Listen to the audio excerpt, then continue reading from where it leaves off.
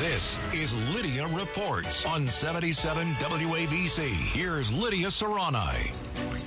If you remember, yesterday we talked about it. Black Lives Matter tweeted on Juneteenth, reparations now. Remember that, Bernie? I certainly do, Lydia, very clearly.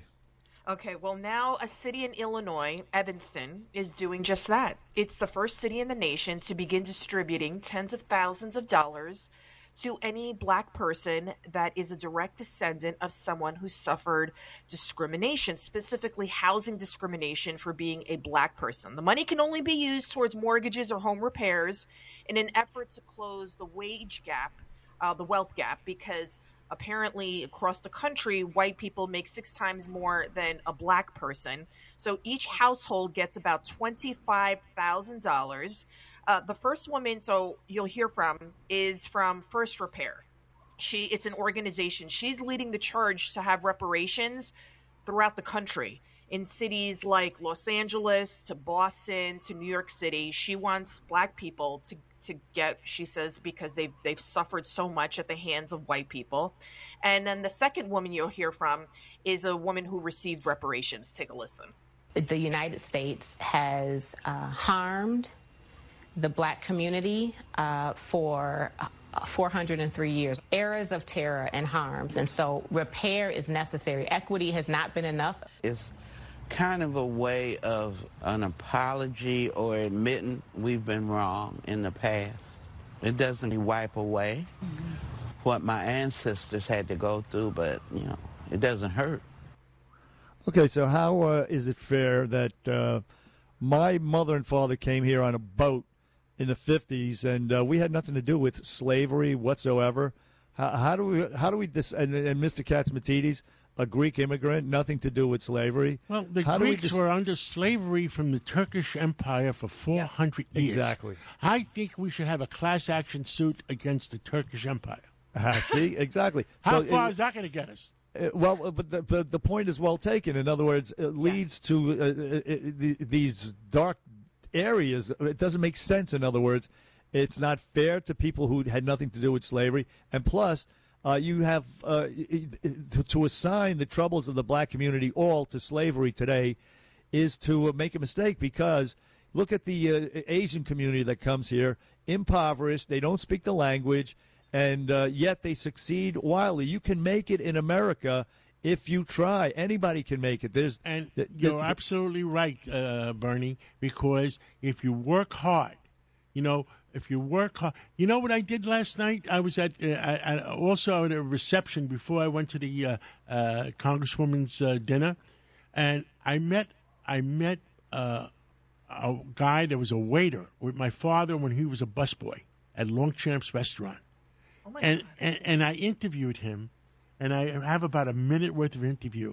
He says, your father was 65 years. He worked at Longchamp's, the corner of 42nd Street and Lexington Avenue. And wow. Bernie, every time I drive by 42nd Street and Lexington Avenue, when Longchamps was there, I still have tears in my eyes. And amazing. You know what he said to me? He says, your father was 65 years old. He would carry we had a second floor reception area. He would carry 20 plates at the same time up to the second floor reception area. Yes. He worked 7 days a week to make sure his family had food on the table, 7 days a week. And that's what the work ethic is.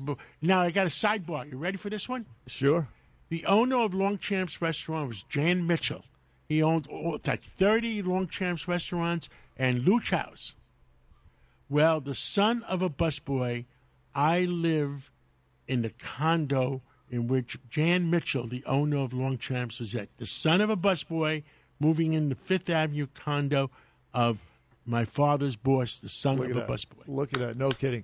That is a great story, an excellent story, an excellent an anecdotal story of work ethic in this country. Again, immigrants do it all the time. They come here. They're, again, as I said, impoverished. I remember going with my mom. She was a cleaning lady in the Daily News building. That's why I wanted to be a reporter. I know it sounds crazy. She worked in she cleaned up for the Daily News, and I would the remember Daily Planet building. Yes, yes. Exactly, And I was like Superman. 7 years old, and she has that same. They wear the same blue uniform, by the way, that's buttoned down that you see. And she would push the the garbage, and I would be that little kid that was with her and help her, and I would hold on to the garbage, and I would take the subway, the D train down with her, and I remember thinking to myself like. I'm, she would tell me, if you just work hard, you do well in school, then you won't have to scrub toilets and vacuum like I do. So she says, I have to do this because I came here with nothing, but you have everything because you are going to have an education. So even though my mom had no education, so I feel like these handouts, we're actually pushing people down. That's why people that end up in housing projects, they never get out of the housing projects. There's no incentive to get out. We don't incentivize success. We incentivize people to be poor and to not work and to not succeed and take every advantage of what we have in this country. That's what's troublesome here. The Well, more kids you have out of wedlock, the more money you get from the government. That's not how it should be. You should get money if you finish That's college. a different kind of slavery. You know that. I agree. That's a 100%. different kind of slavery, keeping people enslaved and say, vote for me, I'll give you more money for free. Indeed. Right, it's indeed. a different kind of plantation versus picking cotton. They're there in the housing projects in these dilapidated areas, and if we just incentivize success, if we said, if you finish this class, if you do this, if you do that, if you finish this program, then you can get the apartment or then you can get this or that. Instead, they're almost afraid to do well because they don't want to lose the free housing. They don't want to lose the welfare. So then that's why they resort to kind of cash-only businesses. It's a whole kind of racket going on here. And this is what's going on in Albany, Lydia, because if you don't do what the Speaker of the Assembly tells you, and if you don't do what the head of the state Senate tells you, which you know what you get for your district? Nothing. How do you say bupkis? Yeah, Right. Squat. Can I quote Greek? Skata. Yeah, skata. That's what you get. Well, I'm not sure you can say that. If you translate Uh-oh. it. If you translate it, It means doo-doo. Doo-doo. It means doo-doo. It means, crap is what you get. But look, the 60s where's our policies. other one? That's a lot of. You have that other a lot button? the other button, go ahead. I'm mad as hell, and I'm not going to tell you. No. No, full of crap. You're full of crap. Full of crap. Exactly right. Exactly what it is. And it was the policies of the 1960s. The government replaced the father in a lot of families and in the black family, and that's what's killing the black family today. 70% of the inner city kids, the black kids in the inner city, 70% are one parent families. And it's a disaster. It's hurting those kids. That's why I work so hard for Police Athletic League, trying to help those kids. And then The kid that died, the 21-year-old Darius Lee, we're now finding out, the one that was killed in that shootout in Harlem on Juneteenth, he was a standout college star, and he was an innocent bystander, and it was a gang shooting.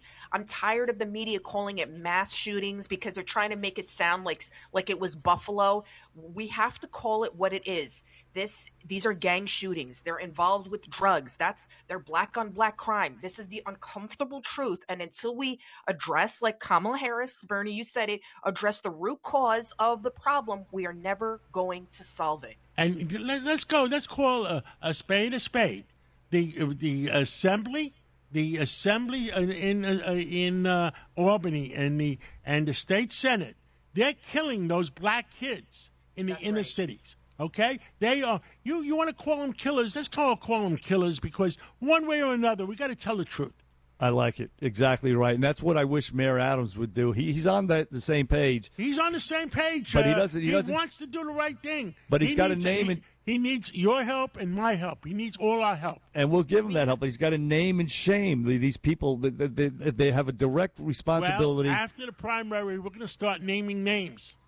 I like it. I like what I hear. Bernie and Sid. Bernie. We have a John Katzmatidi show, 5:00 tonight. Yesterday we had on Reverend Cockfield, who's actually, in addition to Mayor Adams, he's one of his top advisors, and he's mad as hell. And I heard he was that. saying this is ridiculous. He's like, we need to stop doing this. We need common sense. And then I said to him, How do you feel? How do we get some common sense into the thick skull of these radical leftists like AOC? He said, I don't think they want common sense. So they're sick and tired of it. He also said that members of the black community, they're pro-family, pro-hard work, they are pro-life, they are sick and tired of the crime, and the Democrats are using them.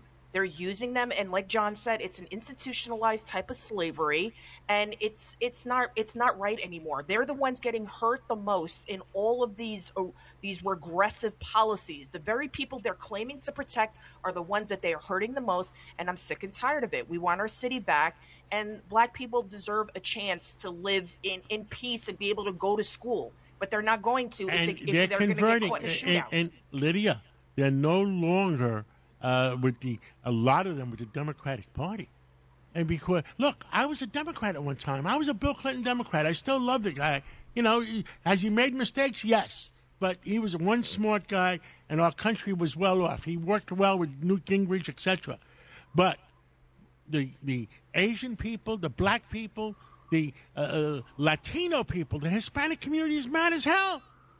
Yeah, that guy was terrific on your program last night on Cats at Night, that Reverend, and he speaks for the black community, as you say, and other minority communities who are mad as hell. Lydia, another great segment. Thank you for that. We'll see you tonight on Cats at Night at 5 o'clock on 77 WABC, right?